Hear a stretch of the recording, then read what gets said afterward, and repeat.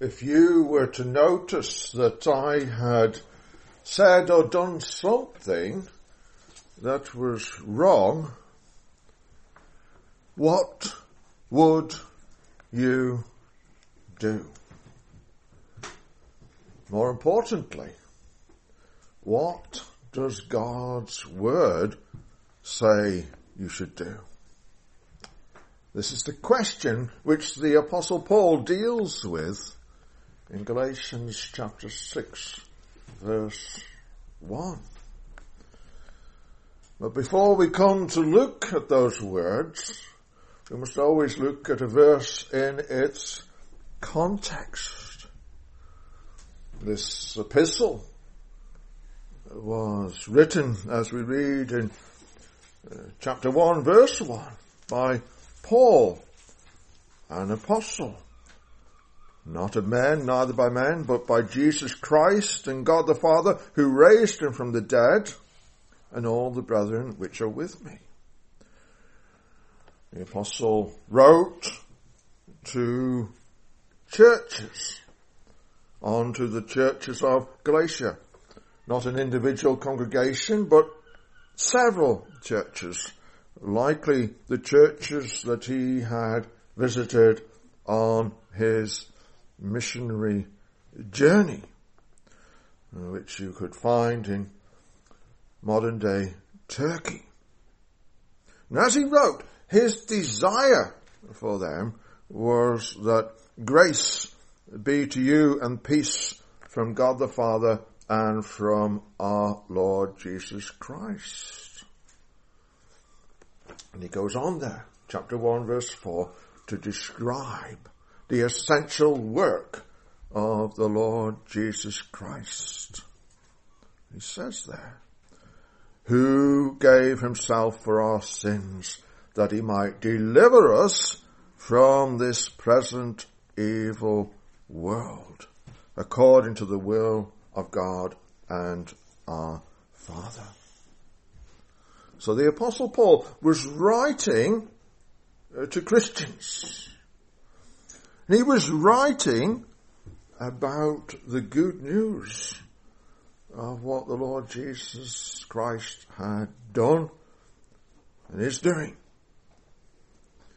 In Galatians, we see the wonderful truth of the gospel clearly set forth and this is important, and defended in the face of error. There were those who were trying to add to the gospel.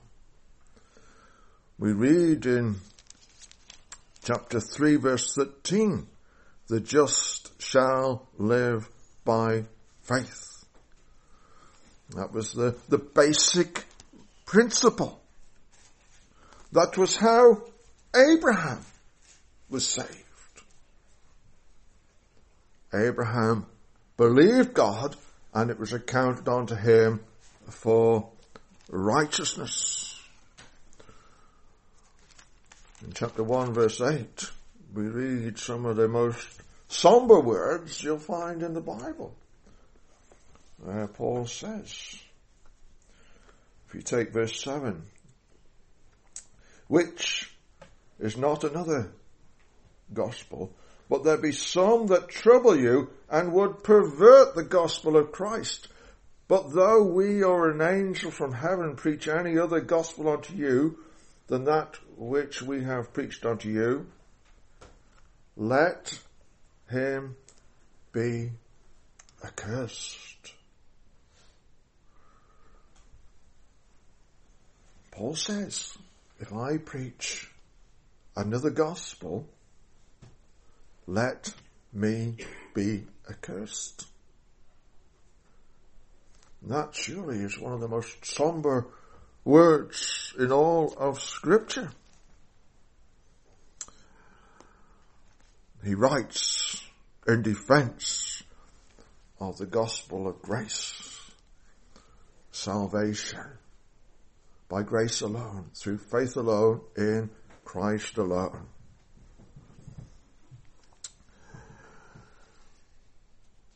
In chapter 5 of Galatians, we come to see how a community of Christians are to live out the gospel. Chapter 5 verse 16. This I say then, walk in the Spirit, and you shall not fulfill the lust of the flesh. He goes on to contrast the works of the flesh and the fruit of the Spirit. The works of the flesh are all bad. They're contaminated. They are foul. They are horrible. In general terms, even today, people relate to the fact that if you set out and hurt your neighbour, even kill your neighbour, murder them, it is wrong. There are limits to modern man's understanding, and some of that has been rather twisted and warped. But nevertheless, the principle is there. People do realise that some things are horrible.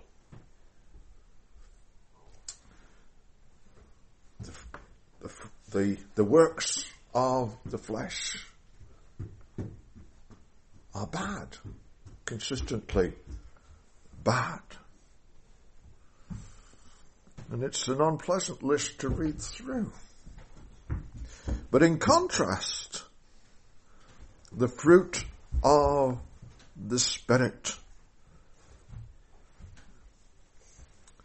You read that list, it begins with love and joy. It's a glorious list. Peace, long-suffering, gentleness, goodness, faith, meekness, temperance. Against such there is no law. In general terms, people recognize that love and joy and peace are good. And they are consistent throughout one's life if you are totally walking in the Spirit. It's not to say, though, that any of us are sinlessly perfect. These fruits of the Spirit, this transforming work of the Holy Spirit, is to be seen in the community of saints gathered together, the local church.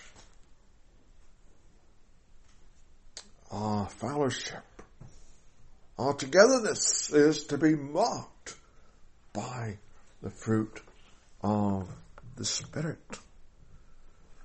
We as a local church are to be a community of those who live in the Spirit and walk in the Spirit, where love, joy, peace, long-suffering, meekness are seen. And this is the context in which we come to chapter 6, verse 1. Remembering as ever that chapter divisions were just put in to help us divide the text up a little, find our place. They are in no sense inspired. Sometimes they are hindrances. They do more harm than good. But chapter 6, verse 1,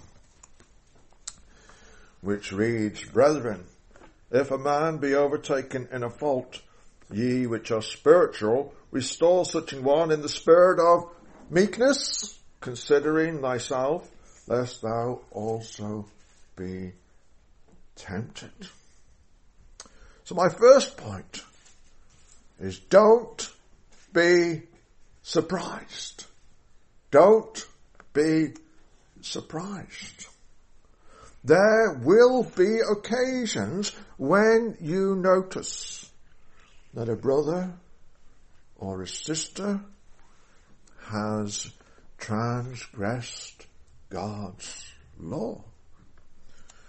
we are not yet completely sanctified. We are all works in progress. Notice how our text says, if any man be overtaken with a fault. The apostle is talking about people in the church.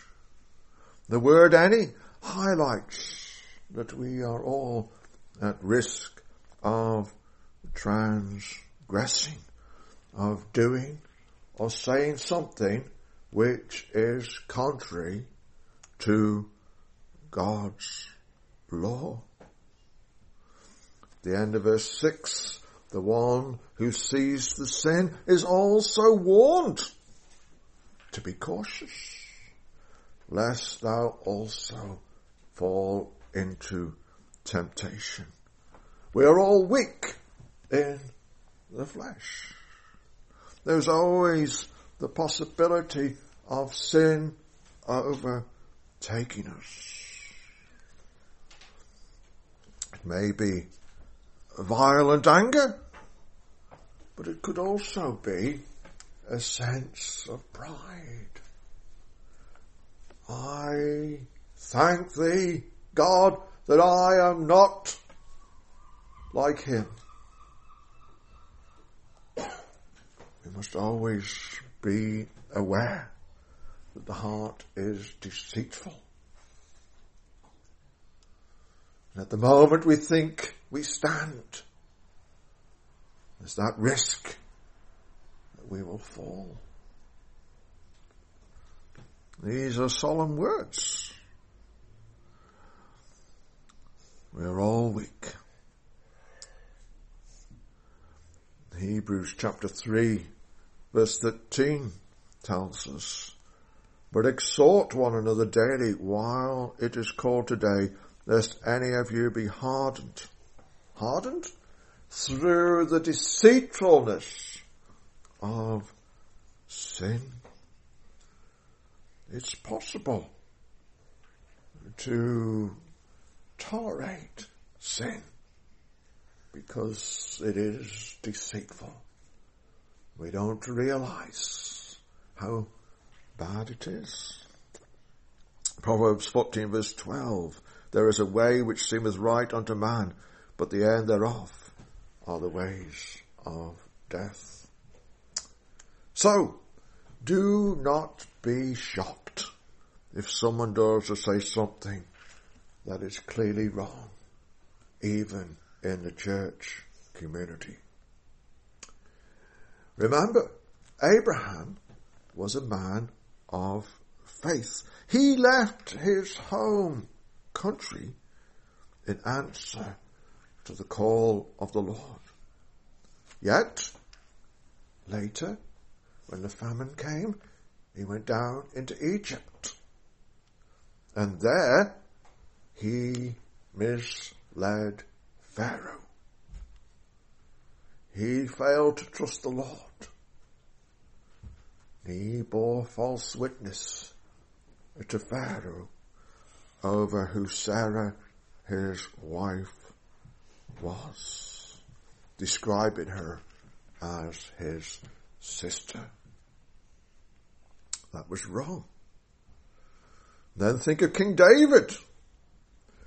King David, who was used to write so many of the Psalms. Such beautiful words of praise and worship. But though he was one who had won many victories, yet in a few moments he looked at something he shouldn't have. And when he acted on his desire, it led to murder. He arranged the death of Uriah the Hittite to cover up his sin. You can read about those sad events in 2 Samuel chapter 11.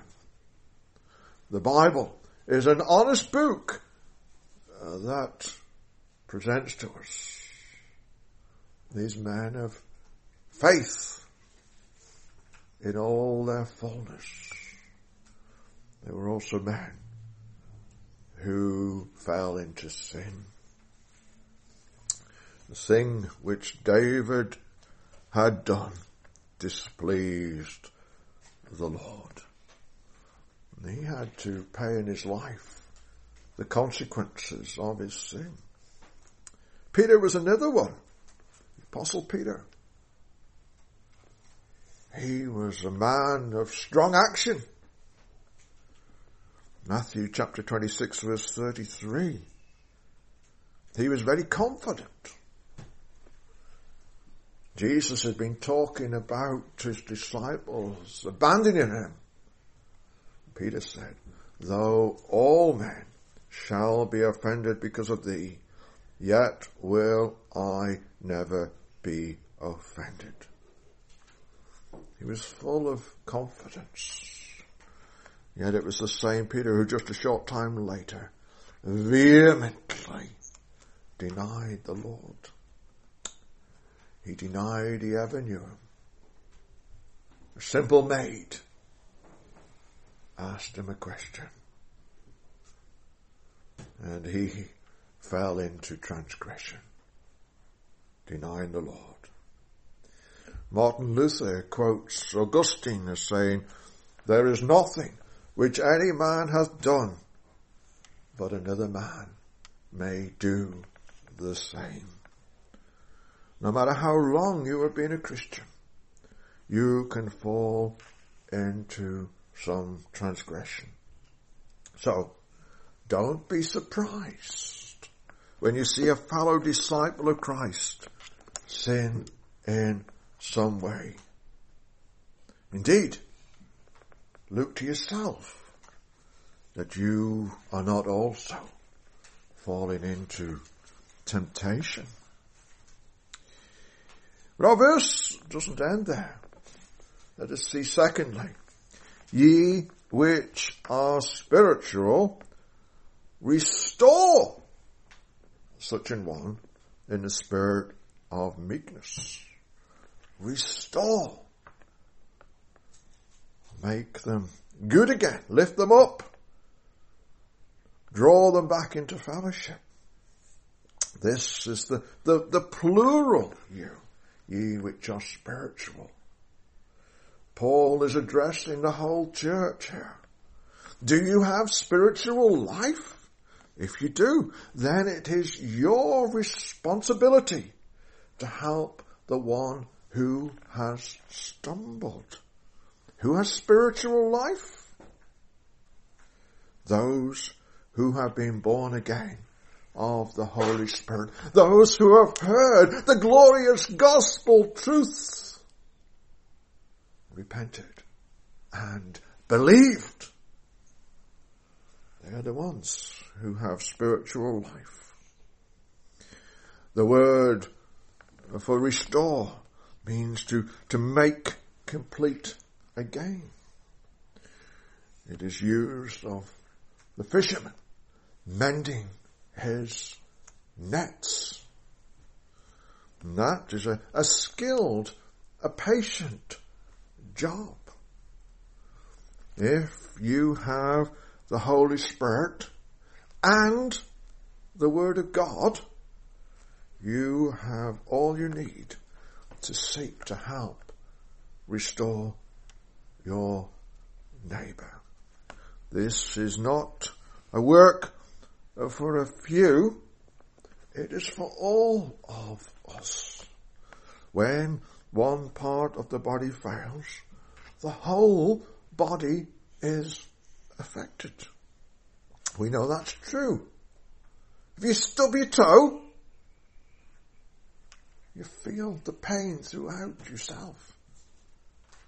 You can't concentrate on things. You just focus on trying to make that pain go away. To restore your toe to how it was. Jesus gave us the parable of the lost sheep. The shepherd had 100 sheep, and one of them went astray. What did that shepherd do? He took time and effort to go after that one sheep and restore it onto the flock again. And that's primarily a picture of Christ the Good Shepherd and how he seeks out and restores the one. And there is a special role for the eldership in the church, the under-shepherds in the work. They are to be skilled in handling Scripture and patient in dealing with people. However, what Paul says here could not be clearer. Ye which are spiritual. Those of us who have been born again of the Holy Spirit, we have this responsibility to reach out, to seek to help, restore the one who has gone astray, to bring again that person into the close fellowship of the flock, the people of God. As verse 4 of Galatians chapter 6 makes clear. Rather, verse 2. Bear ye one another's burdens, and so fulfill the law of Christ. Bear ye one another's burdens. That verse is said in the context of what's in verse 1, but of course it's wider than verse 1.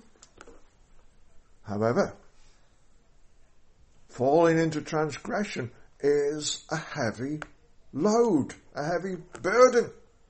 The way of the transgressor is hard. We are here to help each other. To be able to help each other, we need to know each other. We need to know about each other. Spend time together. Church is not a concert.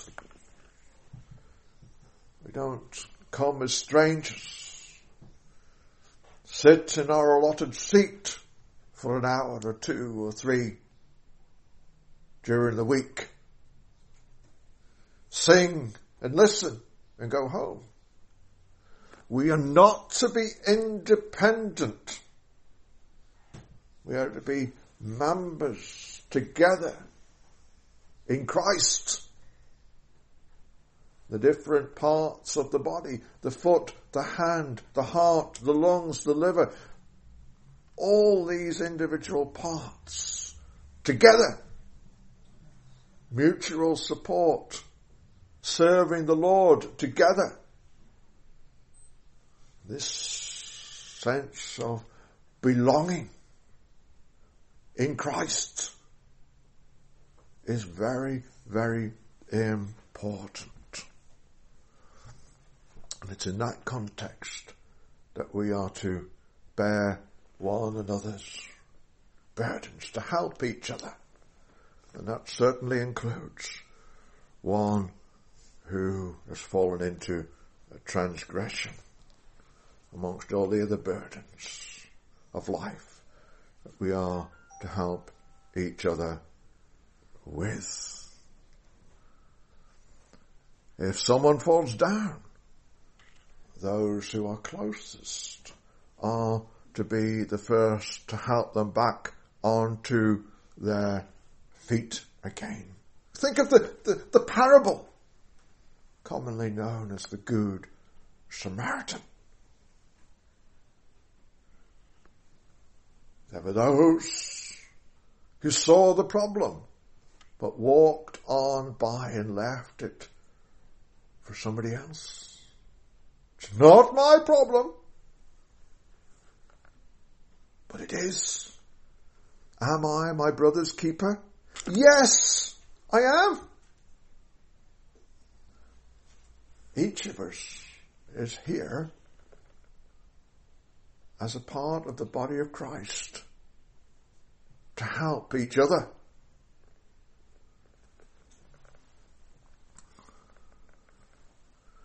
This is part of having love one for another.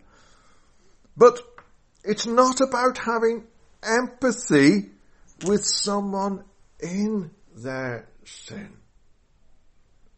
We must be clear about that. It's not to try to just ease the person's sense of guilt and make that sense of guilt just go away. Many problems in life are caused actually because people feel guilty about their sin. They try to hide the guilt, repress the guilt, pretend that it's not really that bad. But rather, we are to seek gently and clearly to help them to see that their problem is sin. And that the answer to sin is repentance and faith. David, King David, is an example of this. David had sinned. David was guilty. But David didn't realize it. Then Nathan the prophet, came to David. What did he do to help David? He told him a story. He told him about a man whose sheep were stolen. David became angry. He wanted justice, immediate justice. But Nathan then just said to him, we read that in 2 Samuel chapter 12, verses 1 to 4. What did he say? Well, we read the whole passage there. And the Lord sent Nathan unto David, and he came unto him and said, there were two men in one city, the one rich and the other poor. The rich man had exceeding many flocks and herds, but the poor man had nothing save one little ewe lamb, which he had bought and nourished up, and it grew together with him and with his children. It did eat of his own meat and drank of his own cup, and lay in his bosom, and was unto him as a daughter. And there came a traveller unto the rich man, and he spared to take of his own flock and of his own herd, to dress for the wayfaring man that was come unto him, but took the poor man's lamb, and dressed it for the man that was come to him. And David's anger was greatly kindled against the man, and he said to Nathan, as the Lord liveth, the man that hath done this thing shall surely die. David could clearly see that man's guilt. He wanted justice.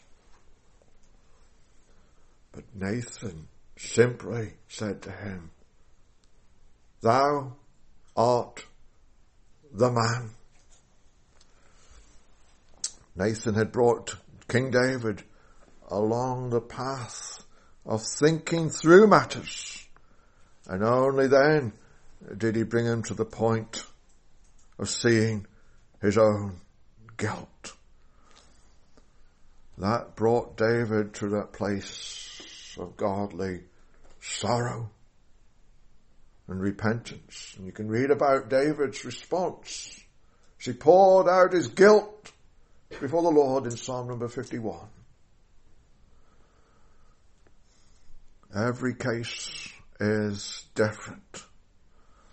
But we are not here to exact revenge. We are here in love to seek to restore. When you find someone in the church has fallen into transgression, our first thought must be how we who are spiritual can restore them to their place of fellowship in the church by helping them to confront and deal with their sin. considering thyself also, lest thou also fall into temptation. And that's our third point. Beware of falling into sin yourself. This is the second area where the attitude of meekness is so important.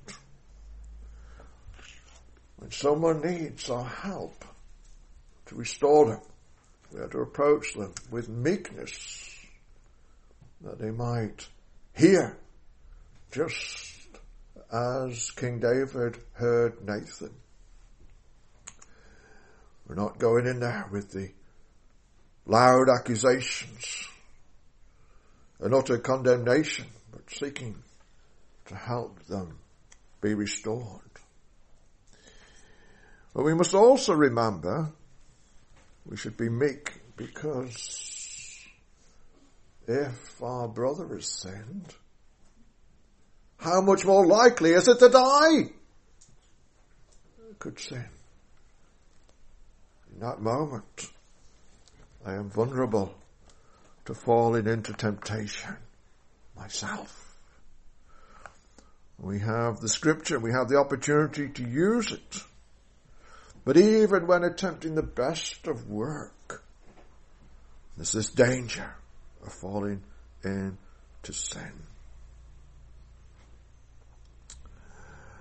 When you approach your brother about their sin, perhaps a brother has become angry. And it looks like sinful anger to you. You won't listen. It would be fairly easy to become angry yourself, to go too far in what you say, with a sense of self-righteousness. Each situation is different. Each of us are different.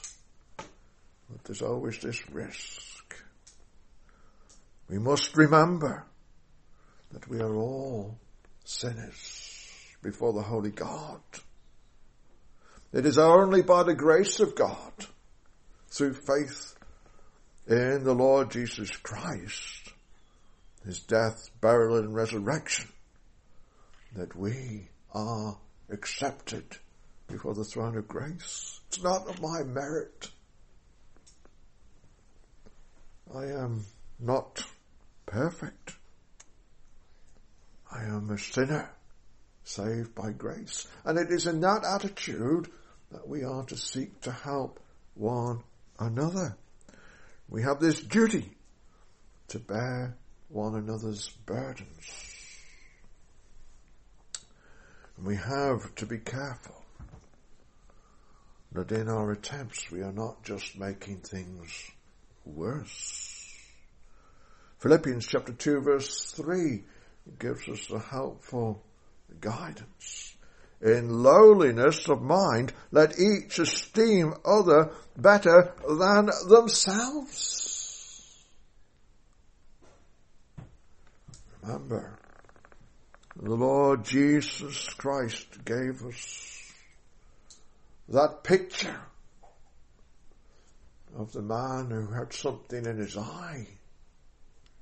He needed his neighbor's help to clear it out of his eye. But if you've got a big beam, and the picture Jesus painted was very graphic, a huge big plank sticking out of your eye, you can't come and take a little speck of dust out of someone else's eye. You've got to get that plank taken out first before you can help your neighbor. And each of us must live our lives with that real sense of knowing. If we say we have no sin, we deceive ourselves and the truth is not in us. We must be those who come before the Lord and say, forgive me this day our trespasses, even as we forgive those who trespass against us. Just as that shepherd left the 99 and went to draw back that one that had gone astray, we should have a similar attitude. An attitude of caring for the individual.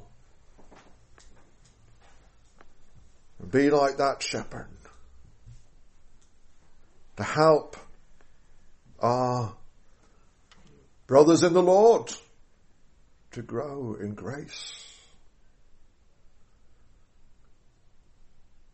Paul said, chapter 4, verse 19 here, "My little children, of whom I travail in birth again until Christ be formed in you."